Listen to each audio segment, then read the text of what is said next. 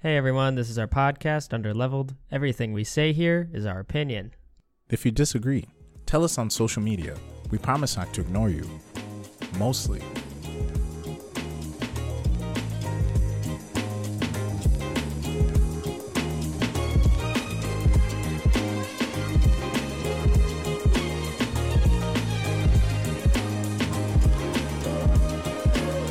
Welcome to the Underlevel Podcast, a discussion podcast where we discuss video games and related culture that appeals to us.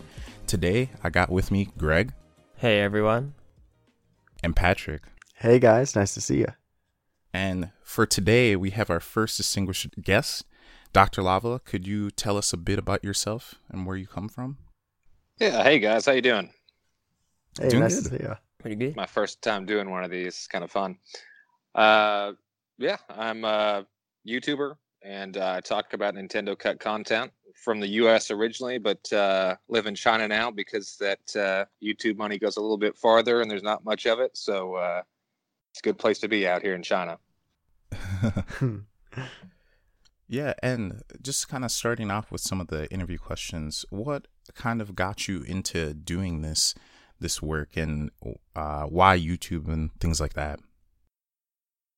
Well, I guess I'll go back to the beginning, actually. I first started doing YouTube about 6 or 7 years ago. I guess it was about 2013. I was a American flag salesman for about a year and a half or so. And then I flew drones as in fact, we're talking on Skype right now. You can see my Skype photos, me holding a drone. Mhm. I haven't changed that in about Oh, yeah. 6 years. And yeah, I did. So I was working at the flag company, and I was flying drones as a hobby. And then I realized that, well, I want to make YouTube. I won't go too much into detail about the drone thing, but I did that for a couple years. And then I moved out to China, and I had a few other small channels over the years. All I've been doing since 2013 is YouTube. And then, yeah, I guess it was almost a year ago now I started this Dr. Lava thing, and I've just been covering Nintendo Cut content because I guess there's a few people who do it, similar type of thing on YouTube. But yeah, I didn't think, I don't know, I don't want to, I'm trying to choose my words carefully here. I don't know, I thought there was more digging that could be done, I guess. And so I thought I'd, kind of throw my hat into the ring. And it's been almost a year now, and it's been going pretty good. Yeah. No, it's really blown up. Where I first discovered you was actually on Reddit.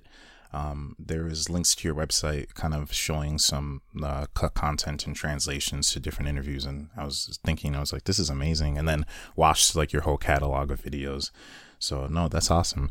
When you were younger, like what were some favorite games and favorite systems that kind of like influenced you to do the stuff that you do now?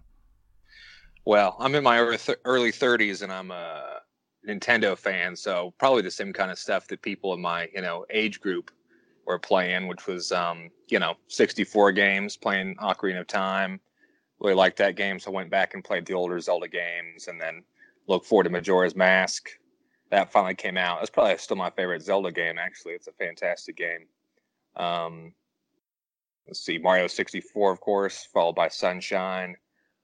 Yeah, GameCube and 64 is really about where I first started getting into it. And Luigi's Mansion is still a personal favorite of mine.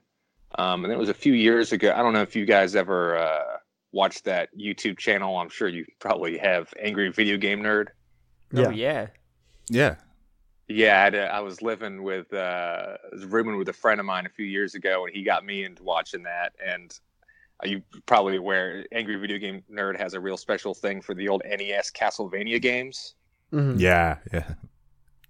And yeah, actually got me into it, and I actually kind of really got into the NES there for a while. And I ended up the original NES Castlevania game. I think it's from 1985. I ended up, I think I beat it about 400 times, and a failed bid to get the world record. I could beat it in about 13 minutes. What? But the world record was something like 12:20, and then I was getting second quicker each time. I would wake up, I'd beat it twice, and then I'd have breakfast, and I was working from home doing the drone YouTube thing at the time. Couple times before breakfast, and then after work I'd beat a couple more times. A couple of friends would come over, they'd watch me beat a couple more times, and before bed I'd beat a couple more. So I was beating the game like 8 or 10 times a day for a few months, trying to get that world record. And then eventually someone came out and beat the game in like 11:40 or something like that, and I just realized that I wasn't going to be able to shave a whole minute off my time.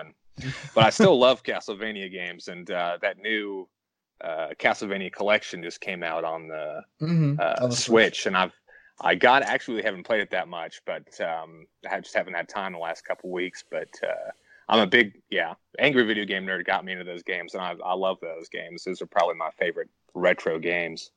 But of course, Pokemon as well too.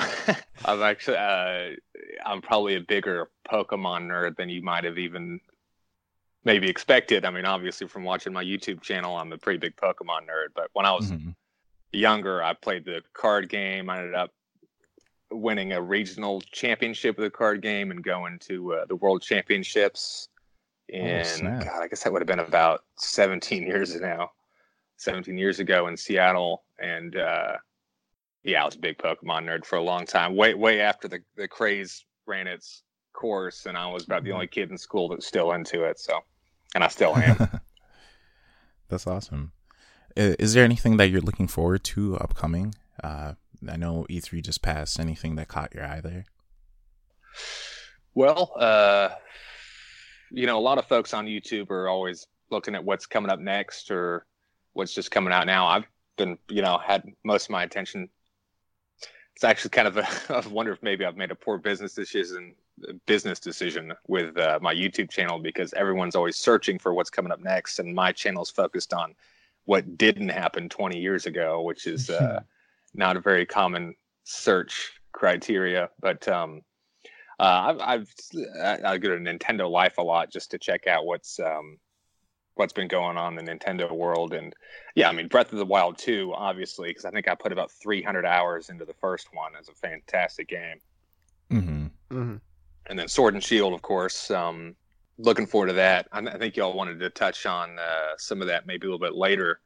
I guess some of the controversies about the National Dex fiasco, and I don't really even know what's going on with the sleep and home, and I'm not sure if all the details have come out, but I don't know what's going on entirely, and I don't know if y'all do. Maybe y'all can help. Maybe y'all can help fill me in. Yeah, I think this is a good time to transition over. Big chunk of news that's happened. A lot has happened since our last episode in the Nintendo/Pokemon realm. Yeah, that's to say the least. So, just recently, over the past week or so, E3 just happened, and there was a lot of news that Nintendo dropped about a lot of games. There's a lot of new and exciting things coming to the Switch, but one of the things that a lot of people focused on was the Pokemon game, because they released a lot of information, but there was also a lot of potential leaks going on. And then there was that whole thing where the person kept tweeting out the event schedule for each E3 event beforehand, and Nintendo threatened to sue that person. So that was pretty wild. I didn't hear about that. Yeah. The lawyer for Nintendo contacted him through an email that they shouldn't have had access to, so they must have found it somewhere, and they were like, if you release this information, Nintendo will go through all possible legal options with you. So that was pretty wild. But in this new trailer, we got a bunch of new information about the upcoming game, Sword and Shield. So we have the new legendary Pokemon, box art Pokemon. You got Zacian and Zamazenta, the Sword and Shield Pokemon. We've got a number of new Pokemon, Gossifleur, which evolves into Eldegoss, Wooloo, Corviknight, Dreadnought, as well as the electric Corgi Pokemon. I'm blanking on the name though. Yamper, and then Yamper, and then Dark Fairy. Impidimp? Yeah. Impidimp, yeah, the new typing Pokemon. Then we saw some gameplay, and we also saw on the website that in terms of battle as well as encounters, they're shifting it up a little bit. They're kind of bringing in a little bit of the Pokemon Let's Go model in certain areas where you can see wild Pokemon out in the open, as well as there will no longer be true wild encounters. You'll be able to always know if you're about to encounter a Pokemon because they'll make you aware in the grass, it seems like. So that's kind of nice. It removes the necessity for repels, I think, which was always a bane on my Pokemon bank account. So another thing that is really interesting is they're finally bringing in potentially some multiplayer action to Pokemon outside of just battling online. With these raid battle systems, it looks like you can partner up potentially with people in 4-player co-op with like local Wi-Fi settings, as well as just joining randomly online with people all over the world to battle super crazy Dynamax Pokemon that'll stay Dynamax the entire battle and looks actually pretty difficult potentially. So that's pretty exciting. We got some NPCs. They told us about the professor, her assistant, the champion, as well as your, I guess, rival. We don't know the exact relationship. I guess he's your rival, Hop. So that's really exciting. We also saw a number of very interesting factors about the game come up in the Nintendo Treehouse interview. So we found out that, very controversially, not all Pokemon will be in Galar. Now, we don't know the exact details. We don't know if there's even going to be a national dex in this region. If there is at this point, it would kind of go against a lot of what they've been saying. So there's kind of a questionable air about that. They did say that the Galar dex would be all native Pokemon, and those would also be the only Pokemon you'd be allowed to transfer over from other consoles using Pokemon Bank. So that was pretty controversial for a lot of people. Basically, how that works is Pokemon Bank is the new Pokemon Home, where you can send all your Pokemon. It's the opposite. Or is it the opposite? Pokemon Home is Yeah. the new? Okay. Yeah, exactly. So you basically send all your Pokemon from your other generations as well as Pokemon Bank to Pokemon Home. But then basically how they described it is the only way you can get Pokemon out of Pokemon Home is send them to Sword and Shield. But then if Pokemon are only able to go if they're in the Galar Dex, then that means that there'll be some Pokemon that are kind of just stuck there. Then I hadn't considered. Sorry to cut in. Yeah, Henry mentioned that to me. I hadn't crossed my mind that that's the position people are going to be in, or maybe Game Freak will clarify that later. But that once you have them into the home, yeah, you can only send them to the new Sword and Shield, but then Sword and Shield don't have the full national dex, and it sounds like they're going to be, rotting in a inside your account. Essentially, I hadn't considered that until Henry brought it to my attention yesterday. It's kind of a mess. Yeah, and there's a number of factors, and we can go more into that. But a lot of people were upset, and there's like calls for boycott, which I think is a little bit extreme, but. Yeah, there's a lot of Pokemon news over the past couple of weeks. There was a lot of other news as well. E3 had a lot of hidden gems. So we got the next 2 new characters that are coming to Super Smash Bros., which is the hero from Dragon Quest as well as Banjo-Kazooie. A lot of people were excited about that. That was a big ask from a lot of people. We also received some more interesting news. That Animal Crossing is going to be delayed again. Until 2020 this time for sure. I think they basically said that this is the guaranteed release date in, I think it was April, March 20th. March, one of those two, in 2020. And in a later interview, they came out and said that the reason they've been moving it back, and they've been doing this for a couple of games, I think, is just they're trying to maintain a healthy work-life balance for their employees. And I'm not totally sure if that was specifically Nintendo saying that, or if it was the developer of Animal Crossing specifically that's having that policy, and Nintendo's respecting that. Not sure. Who's developing it then? I'd have to double check, but I believe it's the same studio that's made all of the Animal Crossing games over the years. I always thought that was R&D, Nintendo R&D 1, or some kind of internal studio. Is that not the case? From my understanding, that's what I thought it was. I haven't played Animal Crossing since the first one on GameCube, which was fantastic, but I'm very much out of the loop. No, it does look like with this new one upcoming, it is one of their internal divisions, Nintendo EAD. I think that's what they call R&D 1 now. I think they changed their name to EAD at some point. And then probably the biggest, most hype news potentially, depending on what you follow, is that they announced a Breath of the Wild sequel is in the works, and that's pretty nuts. Oh yeah. So yeah, that's about it. Focusing specifically on the Nintendo news, there's a lot of crazy things coming in terms of the Switch and other games. There's a lot of indie games coming.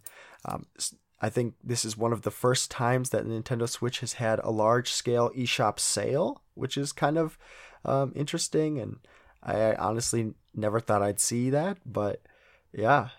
What do you guys think? Yeah, just filling in some blanks too. The in the treehouse that Nintendo had, they went through some of the gameplay for the game, and with that they showed the wild area. So that has been a focus for a lot of people, and where you can travel around and you can see a ton of Pokemon in the overworld, and they change depending on the weather and what region of the wild area you're in. So that was something that they showed off. And then also within that treehouse, they showed a max raid battle in which the trainer was battling against a Dynamaxed Steelix, in which they were trying to take down. What do you guys think of this whole the whole Dynamax thing? Personal opinions, I mean, I'm personally kind of bothered by it, but not incredibly bothered by it. I don't like really all of the kind of mega evolutions and the Dynamaxing. I think it's kind of gimmicky, and I don't think it adds a whole lot to the game. And I think it's about my feeling, yeah. Yeah, and I think Henry disagrees with me a little bit. I think Dynamax is less, to me, it's less obtrusive because at least visually it doesn't change the Pokemon as much. Yeah, they get bigger, but it doesn't change their form or anything. I probably won't use it when I play the game as much as I can because I just don't use those things when I play the game, so I can kind of avoid it. I don't know. Are y'all real big Pokemon fans? I know it's today's topic, but when you're hanging out at home, are y'all catching them all, or is this just the topic of the day? I would say we're pretty big Pokemon fans. I was a pretty avid competitive battler, so I was constantly just watching videos. What is it, Poke Smash Tube or whatever. So it was truly entrenched in the culture. Pokemon was the first game I ever played, and which one? Pokemon Yellow. My dad bought it for me when I turned 4 years old, and so I've been playing it forever. And yeah, I have an obsession with the Pokemon Color Game Boy games and the Pokemon Advance Game Boy games, and I still play them all the time. Actually, Henry and Patrick might remember yesterday I was playing Pokemon Gold. Yeah, as we were trying to figure out some setup stuff for podcasting, Greg kept busting out his annoying ass Game Boy.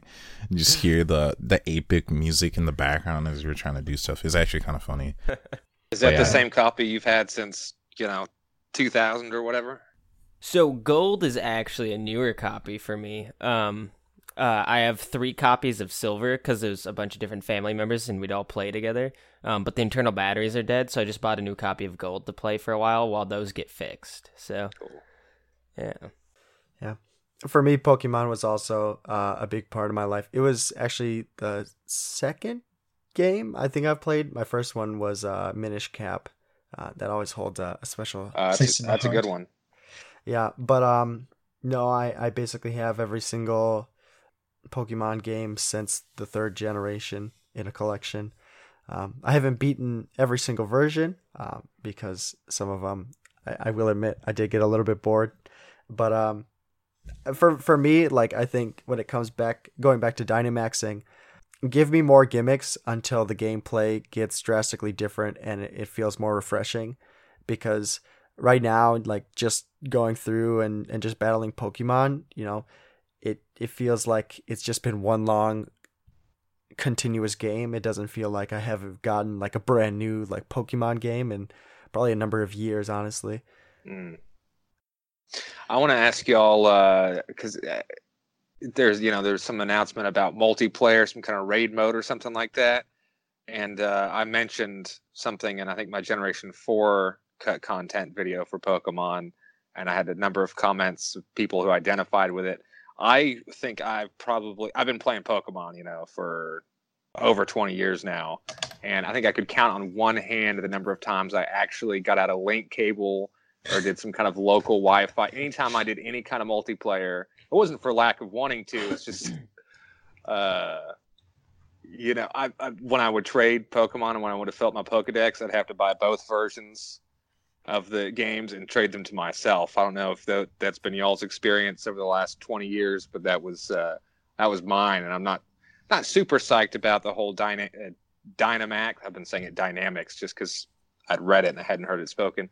The whole Dynamax thing and the raid mode and multiplayer is, I don't know, it's kind of moving, my personal opinion, kind of in the wrong direction for what I want.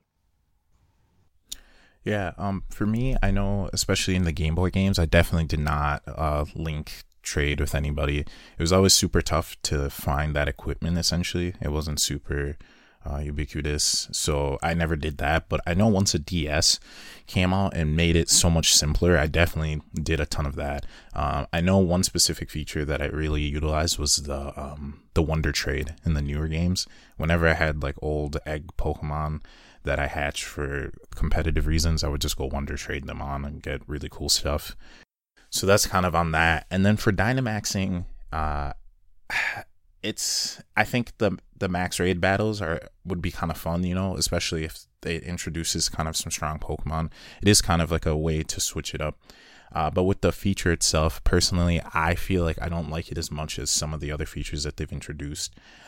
Especially because it's been announced too that because of Dynamaxing, there's not going to be Mega Evolution and Z moves in the game in Sword and Shield. And personally, I was really tied to Mega Evolutions because it made some completely unviable Pokemon pretty competitive and pretty fun to use. I'm thinking Pokemon like Mawile, Beedrill, Pidgeot, things like that.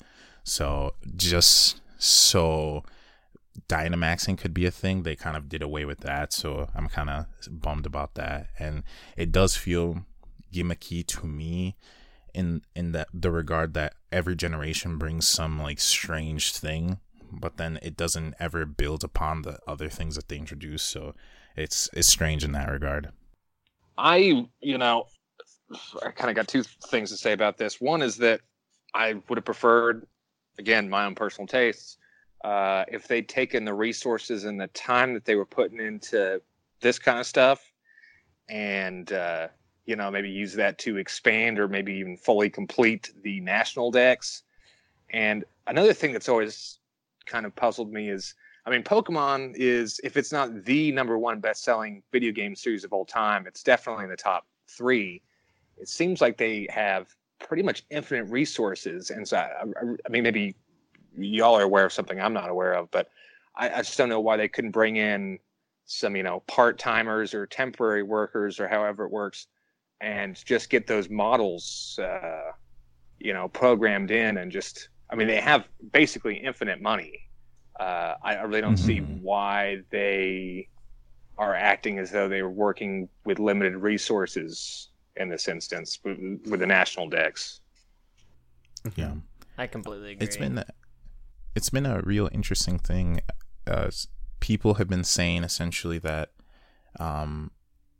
that it's strange to them because Pokemon is the most successful like media like franchise like they've of any like single media thing. It's surpassed Star Wars. It's surpassed like Disney products. And it's strange that a game and like series is so popular does go so bare bones. So this Dexit, that's what people are calling this whole national Dexit. That's hilarious. That's perfect.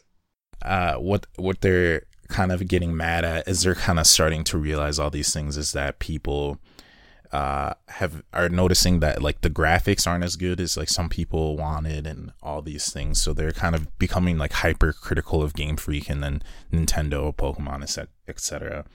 Kind of talking about that. But yeah, I totally agree where it is kind of strange to me to see that not all the Pokemon are included.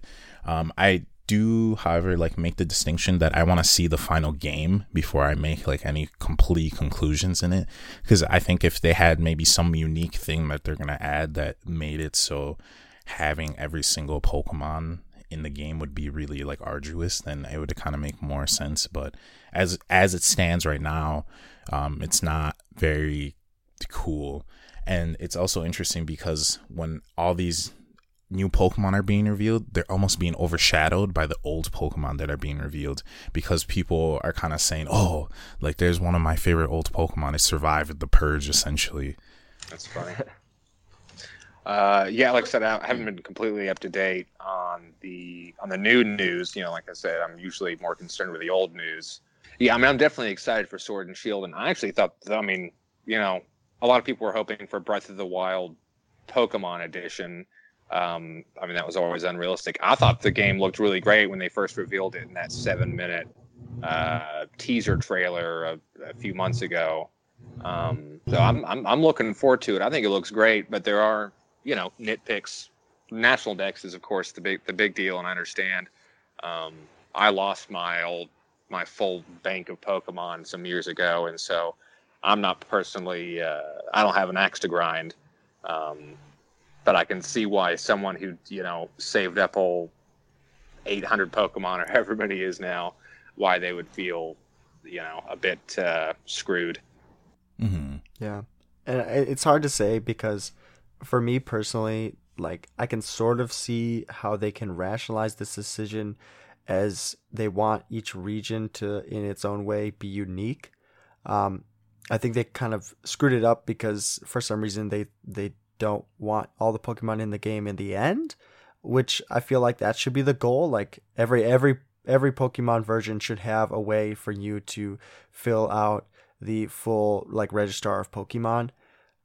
I just think the inability to transfer Pokemon was the mistake, but in terms of like rationalizing why you wouldn't necessarily want, you know, all the Pokemon in the game, I guess they just want to make it feel distinct because each region sometimes just kind of blends into the other. Was that a Junichi? I didn't see that quote. Was that a Junichi Masuda? It wasn't. It's not a direct quote. This is just my interpretation based on the interview and when he was talking about and like some of Nintendo's responses. It just makes me feel that I think they're trying to find a middle ground because bringing all the Pokemon in future games, future models as they bring into new systems. If they do want to do that big graphic buff, well, that when they do that shift, that is going to be like a big step for them. And what we've seen with the last couple of games is a lot of the times they release whole generations just as like trials or seeing how the community reacts to them. I'm looking at like Pokemon Let's Go, where they just threw out a model and brought something completely new to the game just to see how it would sell, how people would like it. Honestly, it sold really well, but there was still a lot of stark criticism for their changes. And I think Pokemon in this case is testing out, you know, what are they able to do for in the long run when they have to deal with, you know, Game Freak, which is not the ideal studio, and they do transition into that more, you know, high res, high definition, like genuinely good looking Pokemon game. Like are there corners they can cut, or are they gonna have to wholesale jump in? Yeah. Junichi Masuda, you know, a big part of what I do for my videos is search for quotes, especially difficult to find quotes. I'm always glad when I find one. So really difficult to find quote that's illuminating, but especially starting with Generation 3 and particularly 4, it seems like the only person who really makes any quotable quotes is Junichi Masuda, and it's a bit frustrating. I'm glad that someone's talking, but it is a bit frustrating. Junichi Masuda often gives pretty, my opinion, disingenuous answers to interview questions, or you know, when he explains something that fans were unhappy with, or why they didn't do this or why they didn't do that, he'll often give an answer that just pisses people off. It's not satisfactory to anybody, and usually just doesn't sound true. So I'm glad that someone is talking, you know, particularly about cut content and scrapped ideas, but I do wish that he was a little more forthcoming. Mm-hmm. But yeah. I mean, I guess I can understand his position that he doesn't want to maybe be bad for business to tell us the truth sometimes. Mm-hmm. No, very true. Overall, what do you all thinking with the games in terms of the Pokemon that have been released? What do you think of the designs for the legendaries and whatnot? I like Dreadnought the best, actually. That might have something to do with, I don't know if y'all are familiar with that 1997 intergroup something, a Japanese magazine that Ken Sugimori did some original art for them in 1997. They put it on their cover, and it was beta. He said they were not Pokemon, but one is just straight up Tyranitar 2 years before Tyranitar existed. Another one is clearly beta Hitmontop, but he looks like kind of a half Clefairy, half Hitmontop. He's a spinning top. And the third one is a turtle, which I guess you could say maybe turn into Tortuga eventually in Generation 5, but actually I think he looks more like Dreadnought, which is kind of interesting. It might be completely my imagination, but I think Dreadnought looks the coolest. And I also think it's interesting that he looks a bit like that old 1997 Japanese magazine cover art. Yeah, I don't know if y'all are familiar with that particular piece of Sugimori art. Yeah, I believe I've seen it, and we'd love to link it in the notes so people can kind of get a reference for what we're talking about. Yeah, sure. But I don't know. What did y'all think about those two legendaries? I kind of like them just because they're different. They're not just rehashing like the same assets over and over. But I'm not a huge fan of them, and I'm not actually a huge fan of even getting legendaries in most games. Like I usually just get them and then they rot in my PC. Yeah. I don't like using them. It's just like a personal thing that happens when I play Pokemon. But I don't know. They're kind of cool. I feel like there's like a third one that's like more epic because like they looked like in the trailer that they're like gonna work together or something. I don't know. I'm just kind of spitballing. They look okay. It's gonna be the third legendary with a gun. Yeah, it fits in with the whole UK aesthetic that they have going, which I think is kind of cool. But I don't know. On their own, they're kind of weird. Yeah, I'm not particularly crazy about them, to be honest. But yeah, I agree. I usually just catch the legendaries and then I shove them in a box as well. Yeah. I guess I don't know what it is. I just think the colors and like the design based upon like around that is just kind of tacky looking. I don't know if that's just me, but like just a standard like red, blue, yellow like look that it just screams, let's just go primary so they stand out from the other like color palettes we'll give all the other Pokemon, and honestly, some of the worst Pokemon art I've ever seen is the box art for these two games. It's not good. There's no like background to it. It's just a blank canvas with their pictures on it. I do think the designs are novel, but I did see this on the internet, and I did make this point. I wonder if Zacian, if that sword is his tongue, because Game Freak has pulled that nonsense before with Frogadier, Froakie, and Greninja, yeah, with his scarf being his tongue, and so that gave me a little bit shivers when I first theorized that. All in all, though, I would say at least they're trying for an aesthetic, which I think is new. They haven't I suppose they have in like Sun and Moon with like the Tapus and stuff like that, them being like island masks and stuff, but it's the most cohesive theme I think I've seen in a legendary group in a while. You're starting to sound a little bit like Junichi Masuda yourself now, actually. I don't think they look good, my personal opinion. But I do like some of the sheep Pokemon. It's a sheep Pokemon. It's not going to blow your mind. But he looks good. I think Dreadnought looks good. I've seen a couple other ones that look good. But yeah, for some reason, often it is the case. The legendaries end up being some of the least interesting Pokemon in some of the more recent generations. Yeah. Mm-hmm. Yeah, I agree with that. Yeah. I really liked Corviknight, the Yeah. bird. That thing looks awesome. But I think what's interesting about the legendary, especially Zacian, is they gave him an outright weapon. to me, in my head, and this isn't like rooted in anything, but I always thought the stark difference between Pokemon and Digimon was that one was allowed to have like their like characters with weapons, you know. So in Digimon they either have like staves or they have like cannons and guns and stuff like that. So it was kind of weird when I saw Zacian with like a weapon. Because what's his? I didn't see that. What's his weapon? Is it like a milkshake or something? It's the sword in his mouth. Yeah. A sword in his mouth. Okay. So that was a little topical UK political humor there. Okay. Anyway, bad joke. I'd actually like to talk a little bit about the Animal Crossing game. If y'all are cool with that. Yeah, sure. Yeah, definitely. I think it looks really good. Actually, I think that. I mean, of course, I'm really excited for Breath of the Wild 2. But we didn't see much of that. I think the thing that I was most interested to see in E3 was the new Animal Crossing. It looks really good. You know, like I said, I played a lot of the first one on GameCube, but then I've kind of set out the rest of the series. I think I might actually come back for the new Animal Crossing. What do you guys think? I actually watched the whole Treehouse on Animal Crossing, and I've never played an Animal Crossing game, and like I was just like kind of blown away. I think it looks awesome. Like, and I'm probably gonna grab it on the Switch and play a lot of it.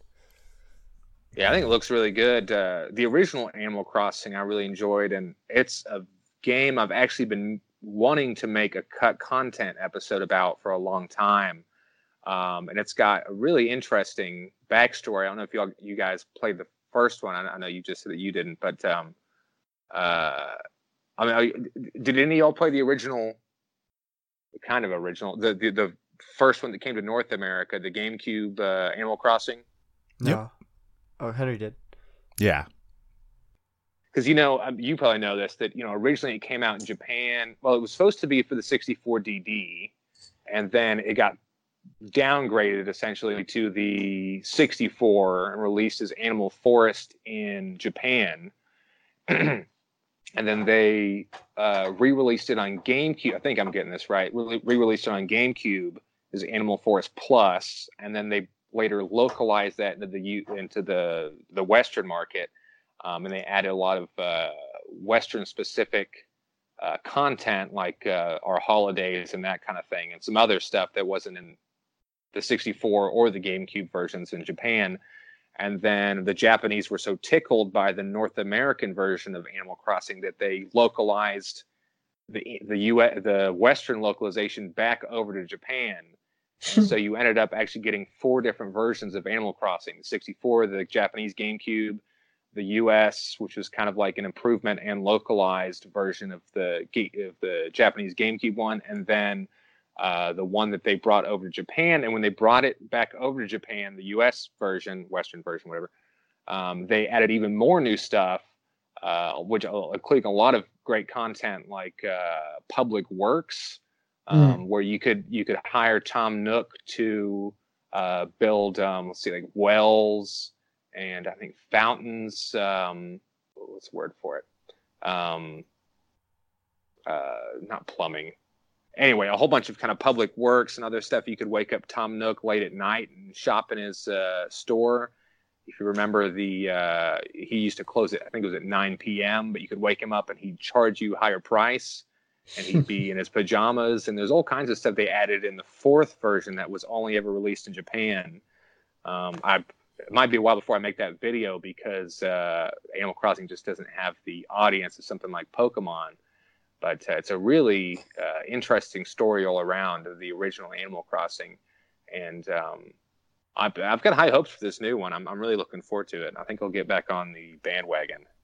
Yeah, no, I didn't know the history behind it at all. So that's all news to me. But that sounds really cool, and yeah, from there it kind of took off and kind of solidified its place. Because then after the GameCube one, there was like Wild World on DS, and then there was New Leaf on the 3DS, different things like that. And I know there was the mobile phone version. So yeah, it's definitely gained in popularity. Watching the Nintendo Treehouse, that was awesome to see. My beef always with Animal Crossing was that I couldn't ever play like very well with other people, because I thought that it would be really cool if you could build up like an area with other people, and they really like showed that off, that you could really make like a cool island with your friends and play like on couch co-op together to gather materials and whatnot. So I definitely can see this being a game that I play with friends, little kids, you know, just like having them hack trees for me so I can build stuff. It's truly awesome. Yeah, it looks like, you know, a lot of the time, unfortunately, the new Pokemon game, it seems like somehow the studios or the you know, the companies that are making these games, there's some kind of disconnect between them and what the fans actually want. And it feels like with this new Animal Crossing, they got someone, you know, a super fan off the street and said, you know, what do you want in this new game that we haven't had in the past games? And the fan just threw out a bunch of ideas and said, all right, we'll do all of them. Because it looks like they've improved on just about everything, and any kind of suggestion you could possibly have, they've actually looks like they're incorporating it. So I'm pretty excited. I'm just excited that the Switch is bringing more couch co-op back. I love that. Oh yeah, one thing we didn't mention was the Luigi's Mansion. I don't know if any of you got to see that. Yeah, Gooigi. That's what I remember from it. I didn't see anything this past week about Luigi's Mansion 3, and I love the first one. I even I went to a Dave & Buster's and played the Luigi's Mansion arcade game, which I guess you could arguably say is the real Luigi's Mansion 3. But I didn't see anything this week, so maybe y'all could fill me in. Yeah, they released a new Luigi's Mansion, and a focus on the gameplay was really shown in the treehouse. And basically, like, your vacuum has new mechanics that it can do. You can slam ghosts into each other to deal damage, so they're easier to suck up. And there's also like evasive moves that the vacuum can do. Forget the name of the vacuum. But then there was a focus on couch co-op because Poltergust. The Yes. Poltergust. Sorry, Poltergust. I think it's 3,000 if I recall. Yeah. With that, there was also the Gooigi. So basically, throughout the game, you'll have to use Gooigi to solve puzzles because Gooigi can squeeze through tight spaces and whatnot. So you can either do that yourself, or you can have somebody who you're like sitting with do that. So it becomes like a co-op tandem thing, which like was a really cool. two Joy-Con kind of game. Yeah, exactly. And then in the treehouse, they focused on just kind of showing some of that, and they also showed two new game modes. One was where you have to find toads scattered about through the buildings, and the other one was the multiplayer co-op that had the floors are computer generated. It's just ghost clearing on a generated clear stage. Exactly. So they're computer generated, so they switch throughout each other, and then because of that, they're always will stay random and whatnot. So it was a pretty cool situation. So, and they said they could have up to 8 people in those, which is nuts. In Luigi's Mansion 3. Yeah, in those multiplayer modes. Usually they said with 4 people, everyone can have a Gooigi, and then with 5 plus, it's just solo games, but it really dope. I mean, honestly, dope. Yeah, it's pretty dope. I don't think I'll be able to get 8 people together, but I might be able to get 4, and that'd be pretty fat. PH. Sorry, well, we're using like the 90 terms for hip and heavy. I thought I'd throw fat out there. Heck yeah, dude, it's wicked. Yeah. Sweetness. What direction do y'all want to go with this? Actually, I was wanting to maybe, there was some cut content from Breath of the Wild 1 and some unused concept art. I guess not actually cut content in the strictest definition of the word, but I think you know what I mean. That I think actually has one in particular has a pretty good chance at making it into the sequel. So the thing I think has the best chance of coming into the sequel was I think his name is, I always mispronounce everything, but Fujibayashi, the director of the first one. I'm not sure if he's going to be director, if they even announced who's going to be directing the new one, but he sounded, I think there was 2 quotes delivered by him in the 30-minute making of Breath of the Wild Nintendo documentary they released about 2 years ago now. and he sounded like he was. And there was some concept art to go with it as well. That they originally explored the idea of having Minish villages, looked like at least one, but as from the way Fujibayashi described it, more than one Minish village spread out throughout Hyrule. He sounded like he really wanted to do it, and I'd actually kind of be surprised if they didn't bring the Minish into Breath of the Wild 2, just because he sounded so enthusiastic about it and how sad he was that they didn't end up incorporating it in Breath of the Wild 1. Your thoughts? Yeah, I think odds are basically guaranteed that they have to incorporate some new kind of character system in the game, because like we basically met all the NPCs in the game right now, and it wouldn't really feel super fresh if we just had to go back and talk to the same people. And I mean, it would if we got to play as Zelda, but I mean, that's neither here nor there. I do think I agree with you that I think there is a good chance that they would bring that back, the Minish, because I think that would be a really cool way for them to use this engine that they developed, for the Switch.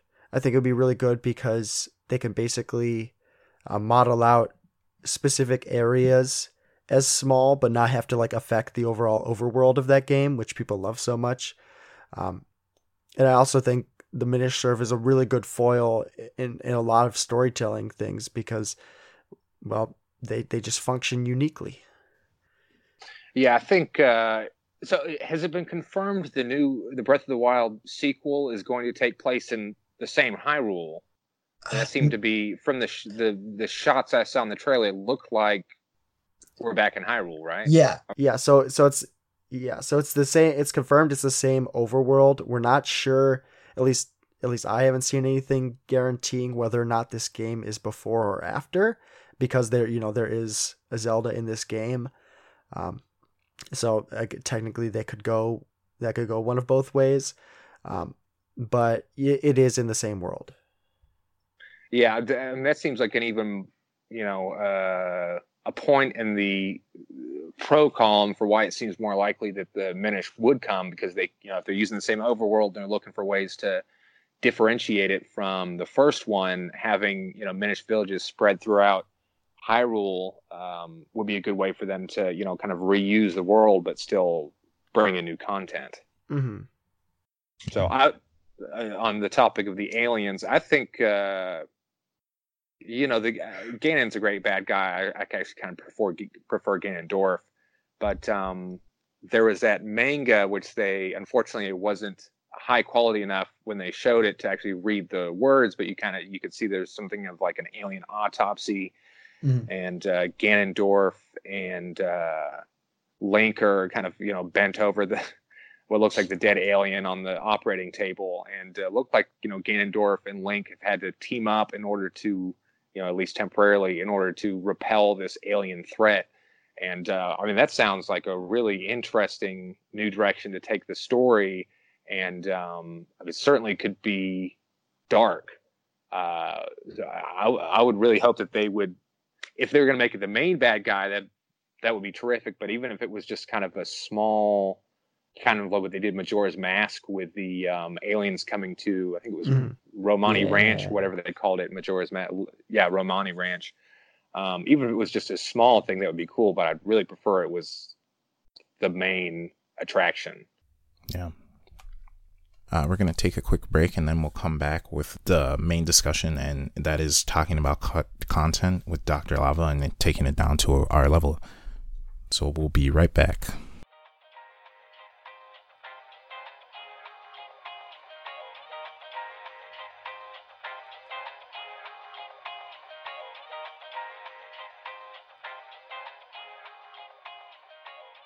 So we're back, and taking down to our level, we're going to be talking about cut content with Dr. Lava. So beginning with this, I'll let Patrick take it off, actually. Yeah, so I always I recently came to your videos when we first got in contact with you, and the number one thing that stuck out with me was your unique name as well as the character you have. How did you end up getting that doll? Well, it started with me and my best friend Dave, at the time he's moved back to the UK, and I now live in a different city in China. But we used to live in this really idyllic Chinese city called Yangshuo, which is kind of legendary for its karst mountains, and we mostly just got drunk and played foosball. And one night we're in my apartment, and I think we're watching Rick and Morty or something like that. And I think I was watching Rick and Morty, and he was playing my Switch, Breath of the Wild, and we got talking about, I've been doing YouTube for some years, and I was talking about starting a new channel that we could do together.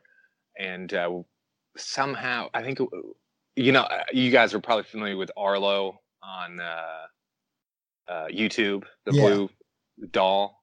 Yep. I think he's really the only gaming channel that I watch. I don't actually watch a lot of video game channels on YouTube, but I do watch him, and you might be able to see a little bit of influence there in that. First of all, I've got a character, but also I sort of embarrassed to say I use the same kind of transitions as him, which is like a whoosh from segment to segment. I should probably get my own transition, but I was like, I used to do these drone videos, did them for a few years, and I was like it was like me talking to camera, but this time I'd rather have like a character, kind of like that Arlo guy does. I think it's just more fun to have a character. And so we talked about like sock puppets or something like that, and we were just kind of looking around online, and we stumbled across on Amazon this line of, I think it was American Girl dolls, or something like that, and they're like therapy dolls, where it was like just a standard like female doll, but she was in a wheelchair, and she also came with crutches and I don't even know what to call it, some other therapy equipment. And just for some reason, the idea of a doll in a wheelchair just cracked us both up. Wow. And we're like, oh, absolutely, we should have, we'll have two characters. They should both be dolls in wheelchairs. Oh yeah. And he's British, and so actually originally he was supposed to be the evil scientist. Gotcha. And because it's just better for British people. They're better for an evil scientist. And I was going to be, I don't know if you guys ever saw that movie with Tom Cruise, Born on the 4th of July. Yes. Or probably more people are familiar with the parody of that in that episode of It's Always Sunny in Philadelphia, where Charlie is a disgruntled veteran, and like the green fatigues and all that, and he's talking about how he was mistreated in Vietnam or whatever. And so I was going to be the disgruntled vet in a wheelchair, and he was going to be the evil scientist. Anyway, we ended up kind of, like I said, he went back to the UK. I ended up moving to another city here in China, and so I took the evil scientist thing. The disgruntled veteran kind of went by the wayside, and as far as the name Dr. Lava, I think I was just kind of looking for something simple and short and catchy, and Doctor something, Doctor, and I just landed on Lava, and I was like, yeah, that'll work. Apparently, there actually is some other YouTuber whose name is in real life, legitimately, I think, Dr. Lava Trudeau, I think. Oh my. So unfortunately, okay. I've got to share my search results with some kind of psychologist or something like that. So it's not a completely original name, but just short and simple.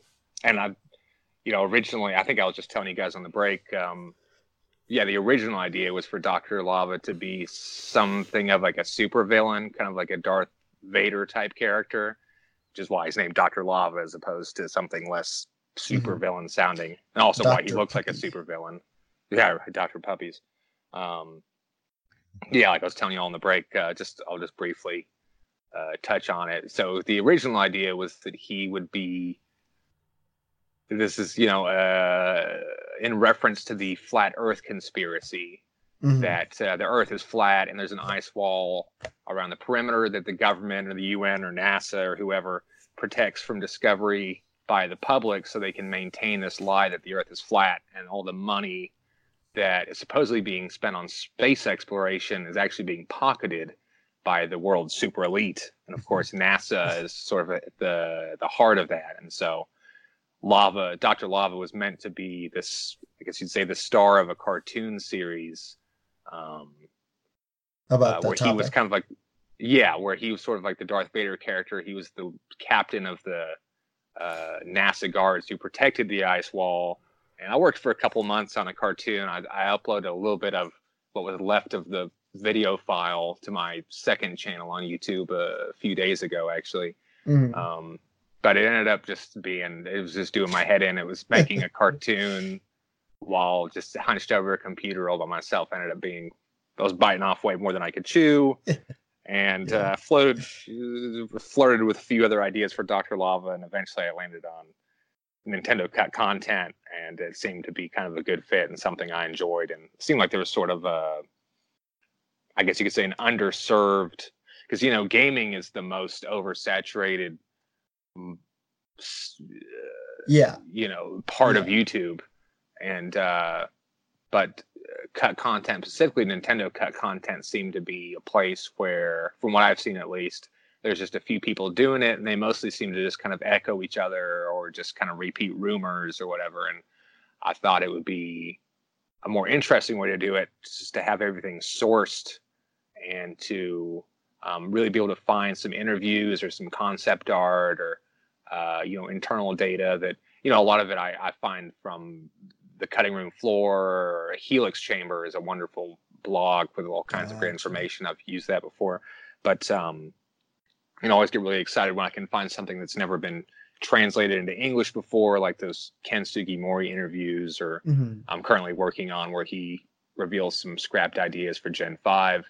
And there's a Shigeru Miyamoto interview that I've been looking for. I'm not actively looking for it now, but I was looking for it for a long time. I'm still really want to get my hands on it, where he did an interview in 2003 with the Japanese version of Playboy magazine, and he says a few things about Mario 128, which of course was never finished, or I mean, there's a lot of speculation as to just what it is and how far into production they were. Was it just a tech demo and so forth? But he says a few things that nothing explosive, but he says some things that you've never heard before in reference to Mario 128's production, and he says it in a Playboy magazine interview. And so I've really been trying to get my hand. I found a Playboy magazine interview with Shigeru Miyamoto some months back, and I was like, yes, I finally found it. Googling around in Japanese characters and all this stuff, finally got it, and I had it translated, and I realized after it was all done that it was actually a 2004 interview, and apparently Miyamoto's done at least 2, if not more, Playboy magazine interviews, and I had the wrong one. So, but I do, it's a really fun to be able to find something like that. And, because the impression I want the viewer to get is like, wow, Playboy magazine interview with Shigeru Miyamoto. I never heard this information. I didn't think it would be found, in a Playboy magazine. And so that's the kind of stuff I'm always trying to track down and, get my hands on. And hopefully, it's always kind of fun to be the first person to find that kind of thing. Yeah, for sure. I was always super impressed when I was watching your videos, about like the true detective work. Obviously you have your resources, there's the other people who like data mine the games, and like there's other like previously translated interviews, but it was like always really impressive to me, like, the fact that you were going out and you were finding these things, first of all, like being aware that they even exist, and then, taking the time to translate them and post like all the information, like the raw information on your website. Like that was, I thought that was really, really cool when I first started seeing that you were doing that. Cheers for that. Yeah. Right now I'm working on a series of Ken Sugimori interviews. For anyone who's listening who doesn't know who Ken Sugimori is, he was the lead monster designer for Game Freak, or before Game Freak was the Game Freak that it is today. It was a magazine, kind of like a gaming fan magazine that I think is pronounced Satoshi Tajiri, the creator of Pokemon, the famous bug collector, and Ken Sugimori, the artist. They started a fan magazine together. Eventually went under. It was also called Game Freak. And then when the Game Freak magazine went under, they started a video game company. They pitched the Pokemon idea to Nintendo in, I think, 1991. Shigeru Miyamoto got signed on as a producer, and that's why in the Japanese versions the main character in the rival, what I guess would be something like Ash and Gary in our version, is Satoshi, and Shigeru in the Japanese version is named after the creator and Satoshi and Shigeru Miyamoto, because he looks up to him as something of a mentor. Oh wow! Okay. Which is interesting. But so Ken Sugimori is the artist. He didn't do all the Gen 1 designs, but he's done a lot of designs over the years. He's still over there, and he finalized the designs of the original 151. And he's still a game freak, and so he did a series of interviews with a Japanese magazine in 2011 called Nintendo Dream Magazine, which is kind of like their version of Nintendo Power, and where he goes into some more than others, but he goes into the origin stories of all the designs for the Gen 5 Pokemon, including beta design information, even some Pokemon ideas, or some that even had art attached to them. Unfortunately, he doesn't show the art, but he talks about it for some Pokemon that were scrapped entirely, like a slug. In fact, I just published the third interview yesterday, where he talks about that the whole Carablast. There's a Carablast who's the beetle, and then there's Shelmet, who's kind of like a snail type thing. I guess technically, I actually had to look it up. I thought he was a clam. Apparently, he's a snail. But apparently, so this is in the volume 201, the January 2011 issue that I just published yesterday, where he's talking about the original idea was that kind of like you've got Heatmore and what's his name? Durant. I always pronounce Pokemon wrong because I read them and then I never hear them spoken, and then I get a lot of comments on my video. Like I said, Plusle and Minion instead of Plusle and Minune, and I've about 25% of the comments on my Generation 4 video are people just saying Plusle and Minion. So you said it wrong.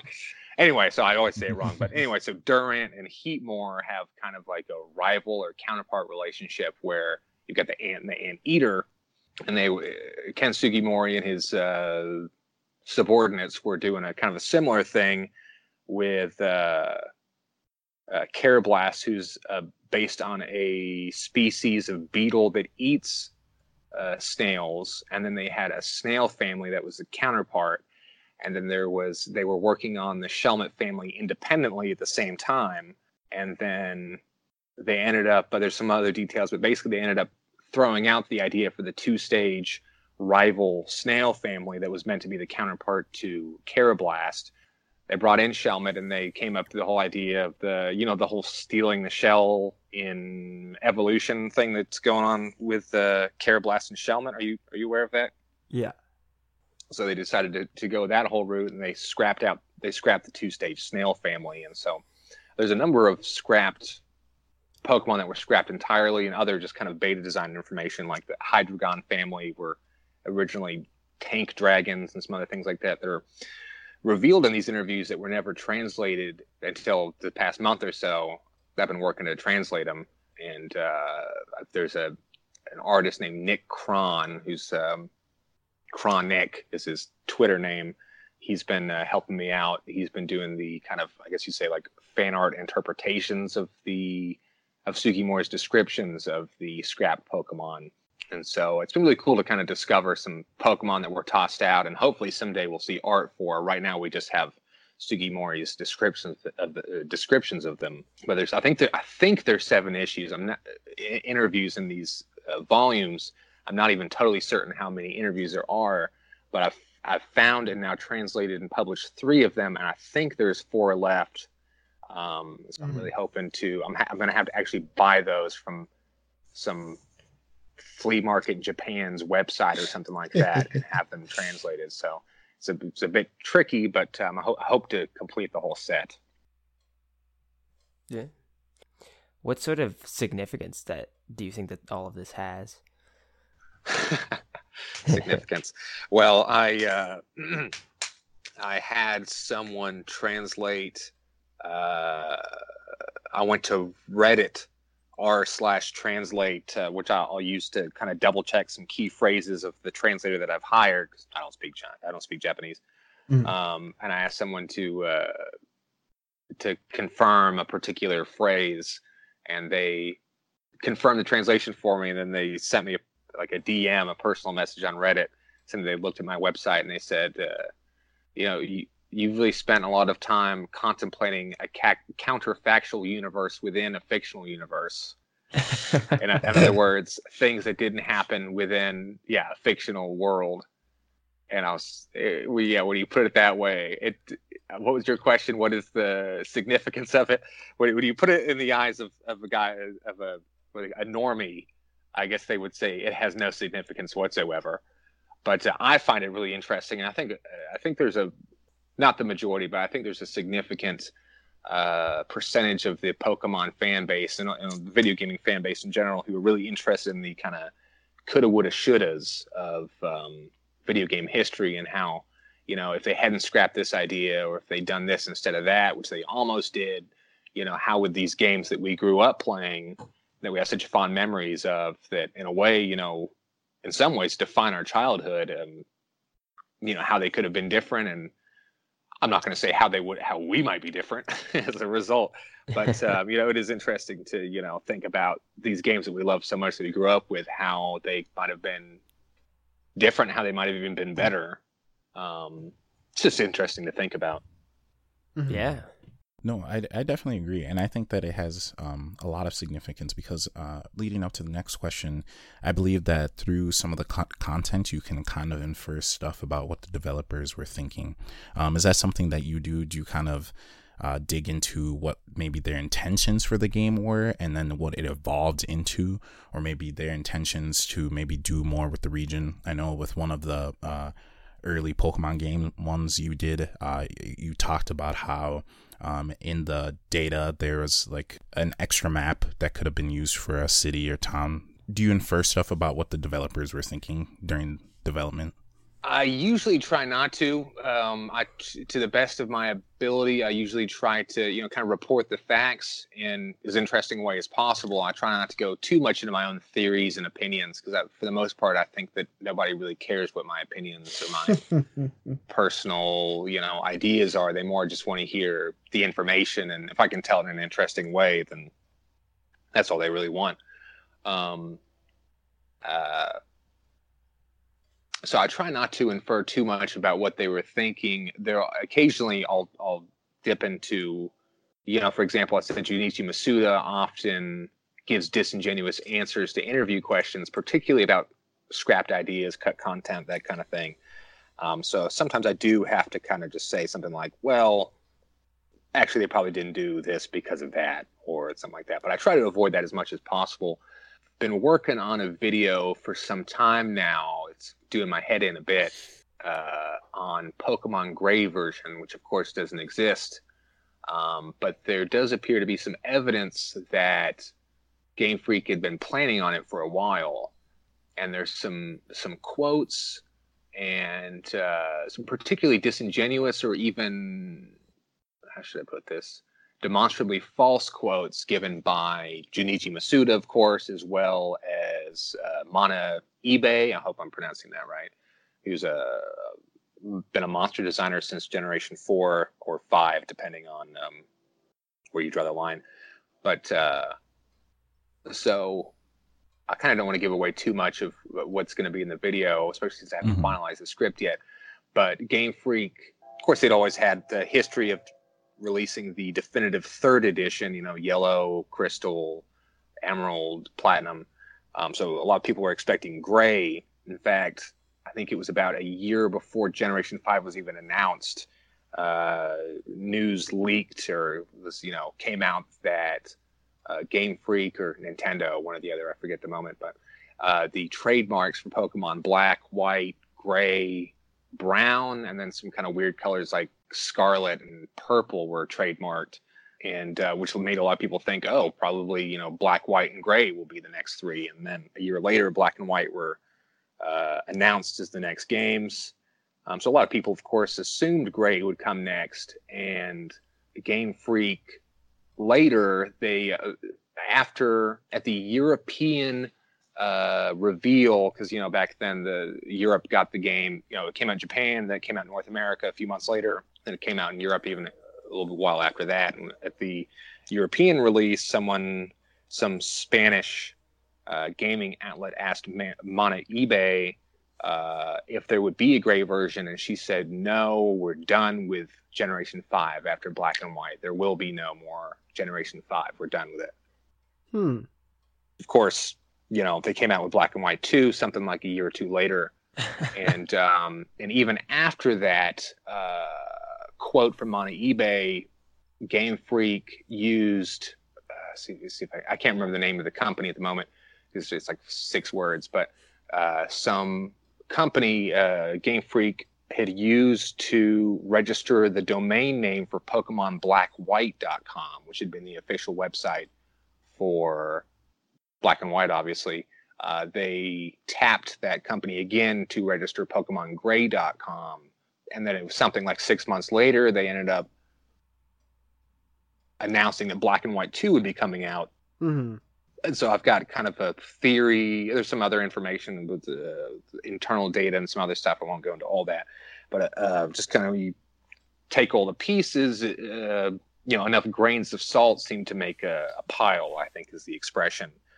So when you take all this different little bits of information here and there, the quotes, the internal data, the trademarks, the domain registrations, it seems like Game Freak was planning on Gray for some time, but the sales for the definitive third editions had always been lackluster.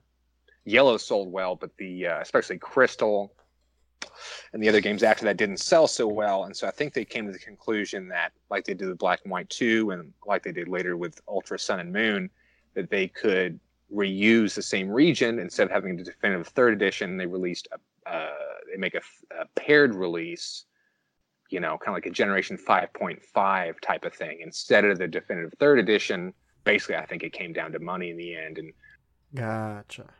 There's an interesting Iwata Asks, if you're familiar with those, before Satoru Iwata passed on. He used to do those Iwata Asks interviews where he talked to the developers, and he asks, point blank, Satoru Iwata asks Ishihara, the Pokemon Company president, and Junichi Masuda, the director of Generation of Black and White.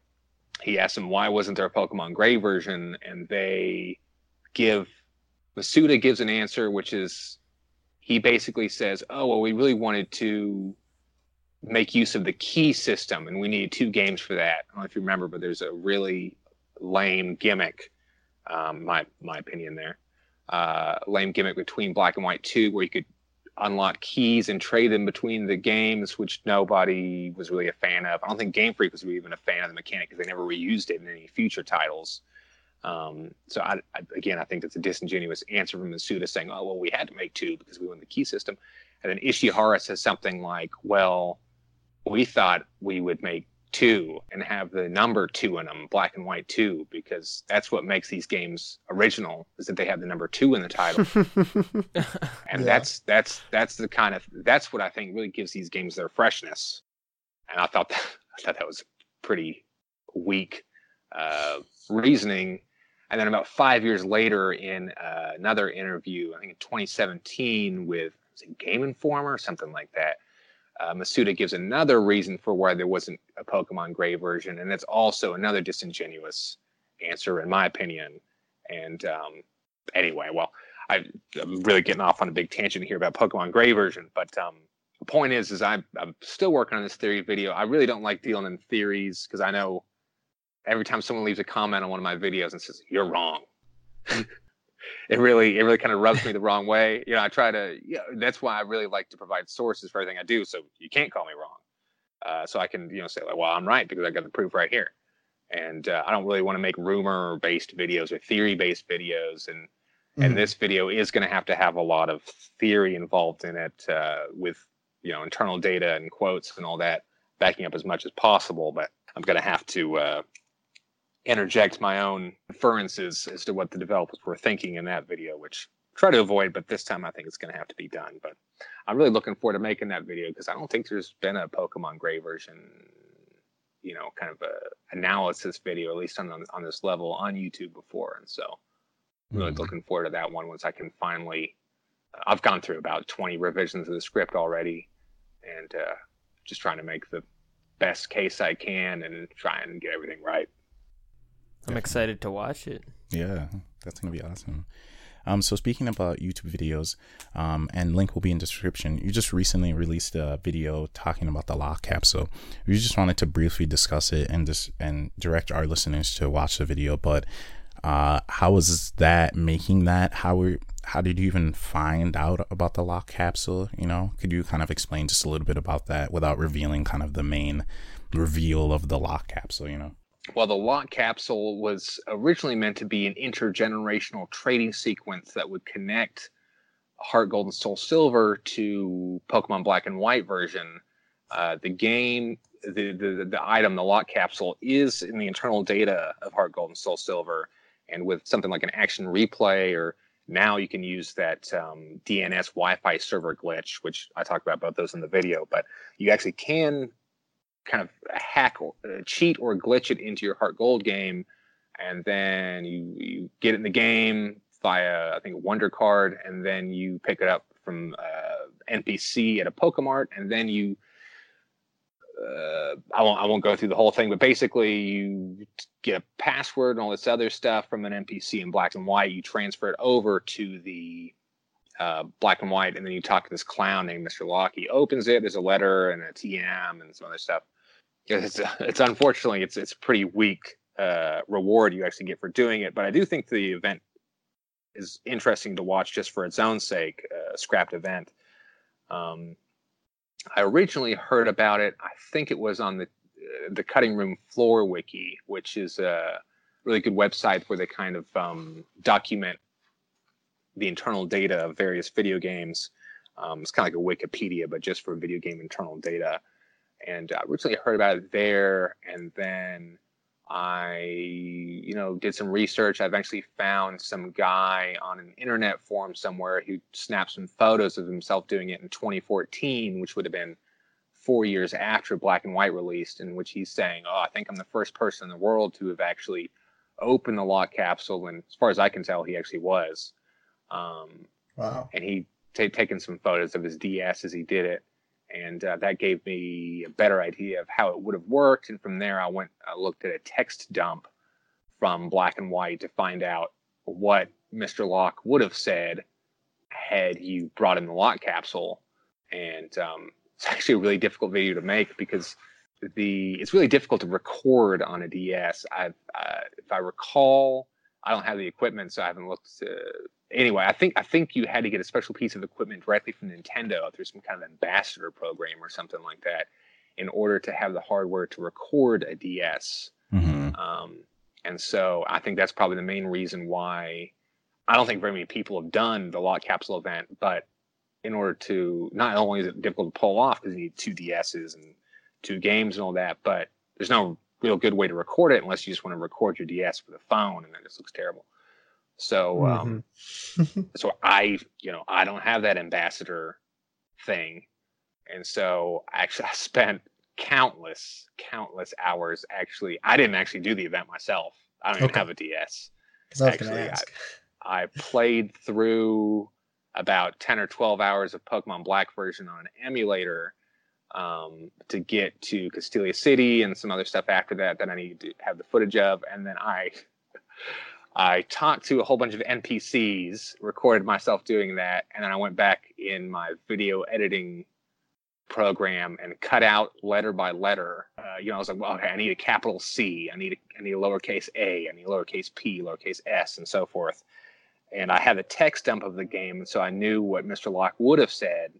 And so I cut one, almost like those old, like those movies where they have like the ransom note, where they cut out of the magazine each letter and say, we have your daughter or whatever.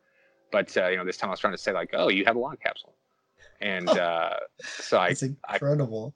Cut one letter out of each NPC conversation. I was walking around everywhere talking to people until they use a capital C or whatever. And capital M was a real pain in the ass, to be honest.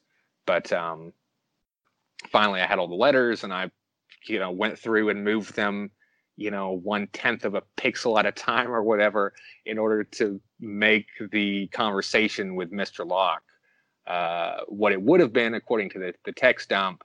And some of it, not all of it, but most of it was confirmed in this guy's photos he'd snapped with his DS from 2014.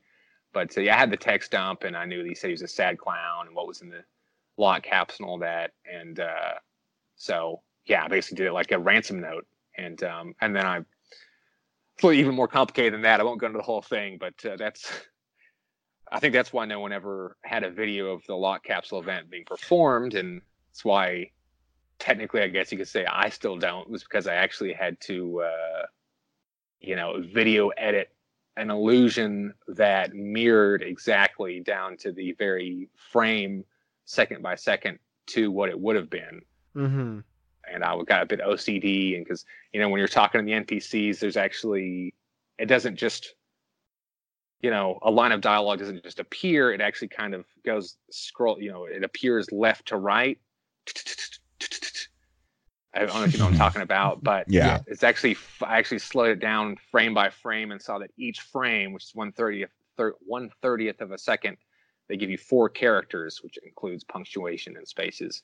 And so I went through and edited so that, the words appear on the screen 4 characters at a time as I'm talking to this NPC, but again, it's those ransom note letters. And so it's really, I think it took me about 150 hours to make that 10-minute YouTube video. And wow. yeah, it was ridiculous. It was ridiculous. That's but I can tell you from all the research and everything I did that it is frame by frame, pixel by pixel, exactly how it would have appeared, had the Locke capsule event actually, the Game Freak's intentions for the Game Freak for the Locke capsule event actually been carried out. It would have looked just like that.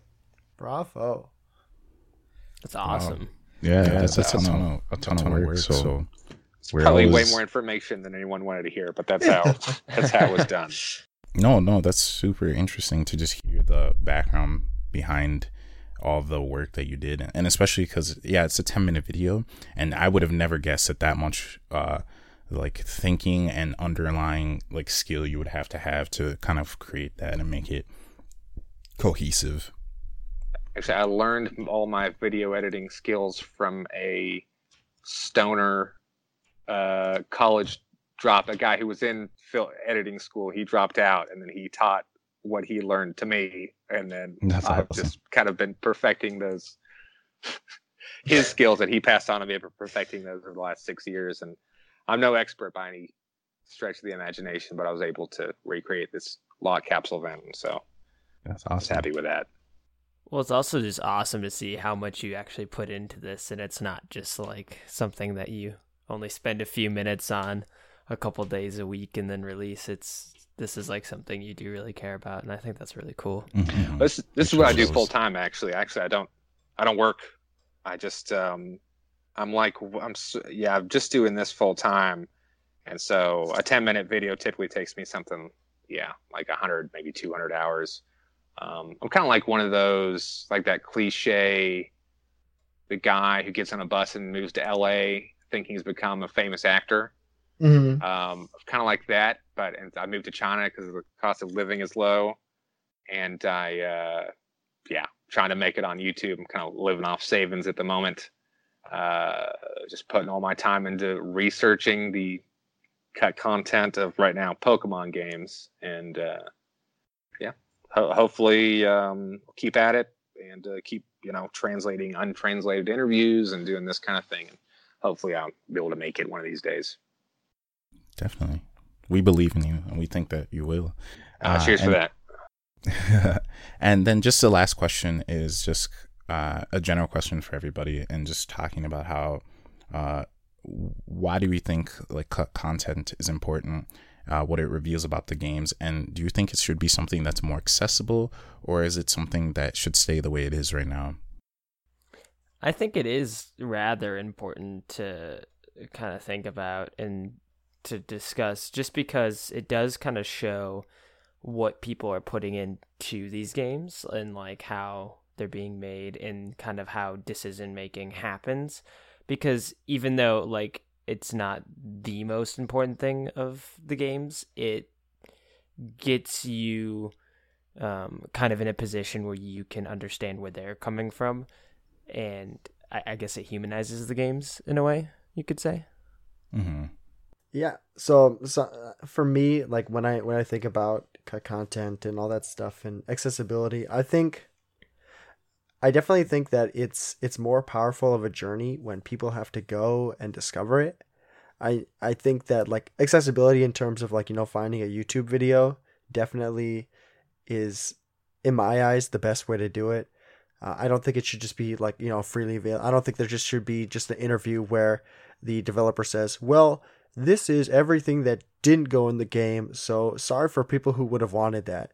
I think it's because I think that kind of just robs from the game, and then people don't, see the good aspects of what did come out of it. They're always thinking about, well, I'm sad that we didn't get this. And I think the fact that, if you do look for those things and you do find those things after you experience those games, it's not from a place of want, it's from a place of interest. And I think that really defines why I enjoy watching your videos, because, I find those media, those games precious to me. But I've already, enjoy those games, and just seeing that extra content is just like it's just a fun little plus. Yeah, I agree with you. Something else that's kind of interesting is that, when this stuff gets uncovered, what, the kind of coulda, woulda, shoulda is that, there's a lot of, to stay on the topic of Pokemon, but it applies to all kinds of series. But there's a lot of kind of Pokemon fan hacks that have come out over the years. Like Brown version is probably the most famous. That's pretty old now. But, a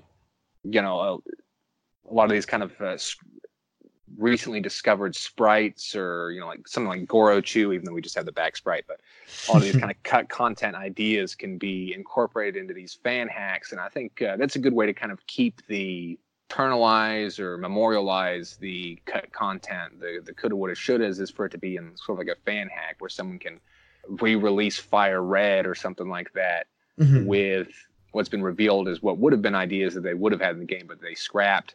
Someone can make an unofficial remake of the game, and they can include all that stuff. And I know most people don't play those games. I don't actually play those games myself, but I do think it's an interesting way to bring that cut content to life.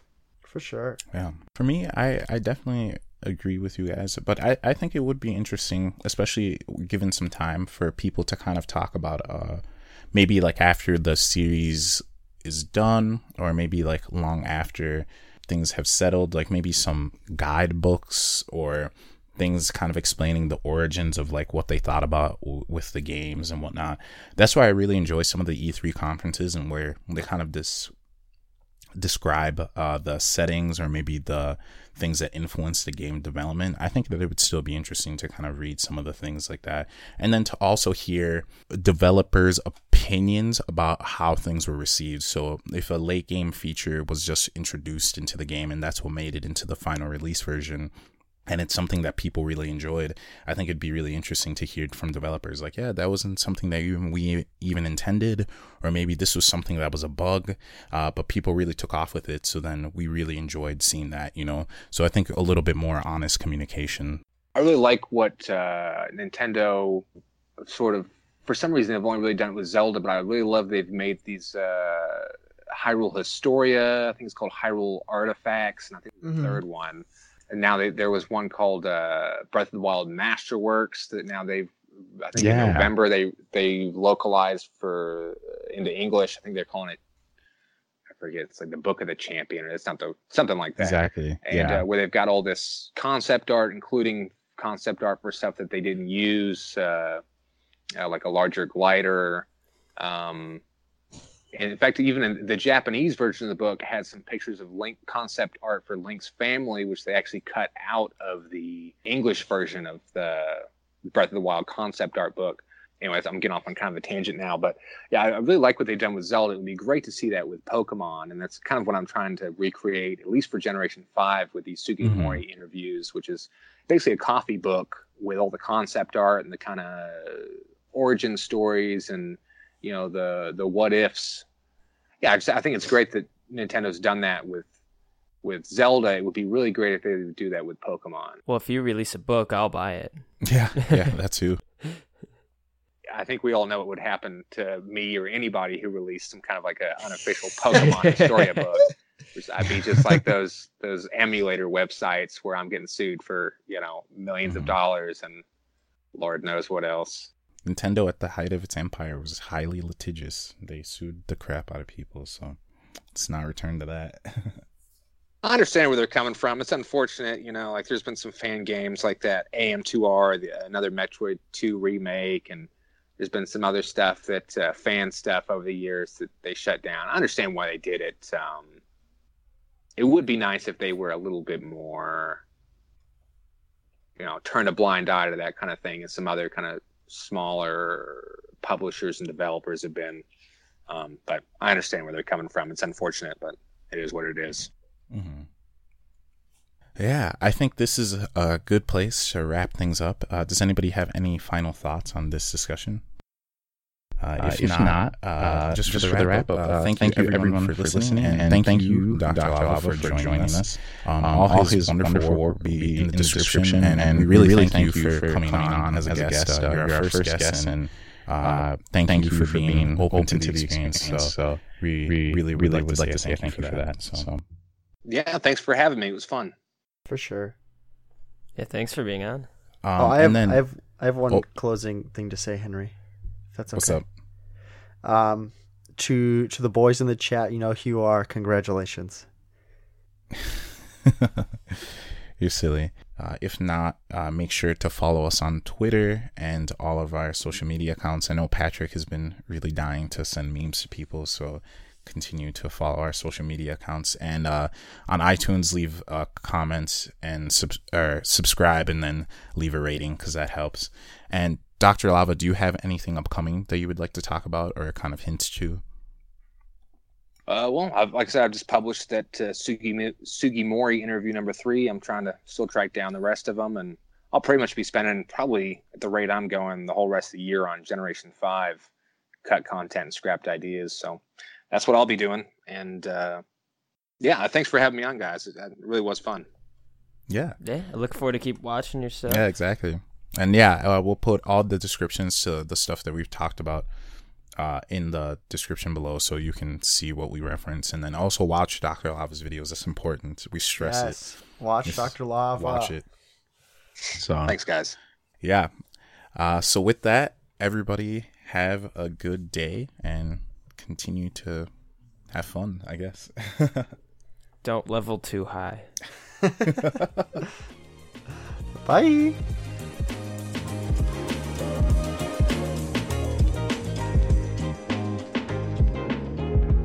All the music you hear today is by Echo Music.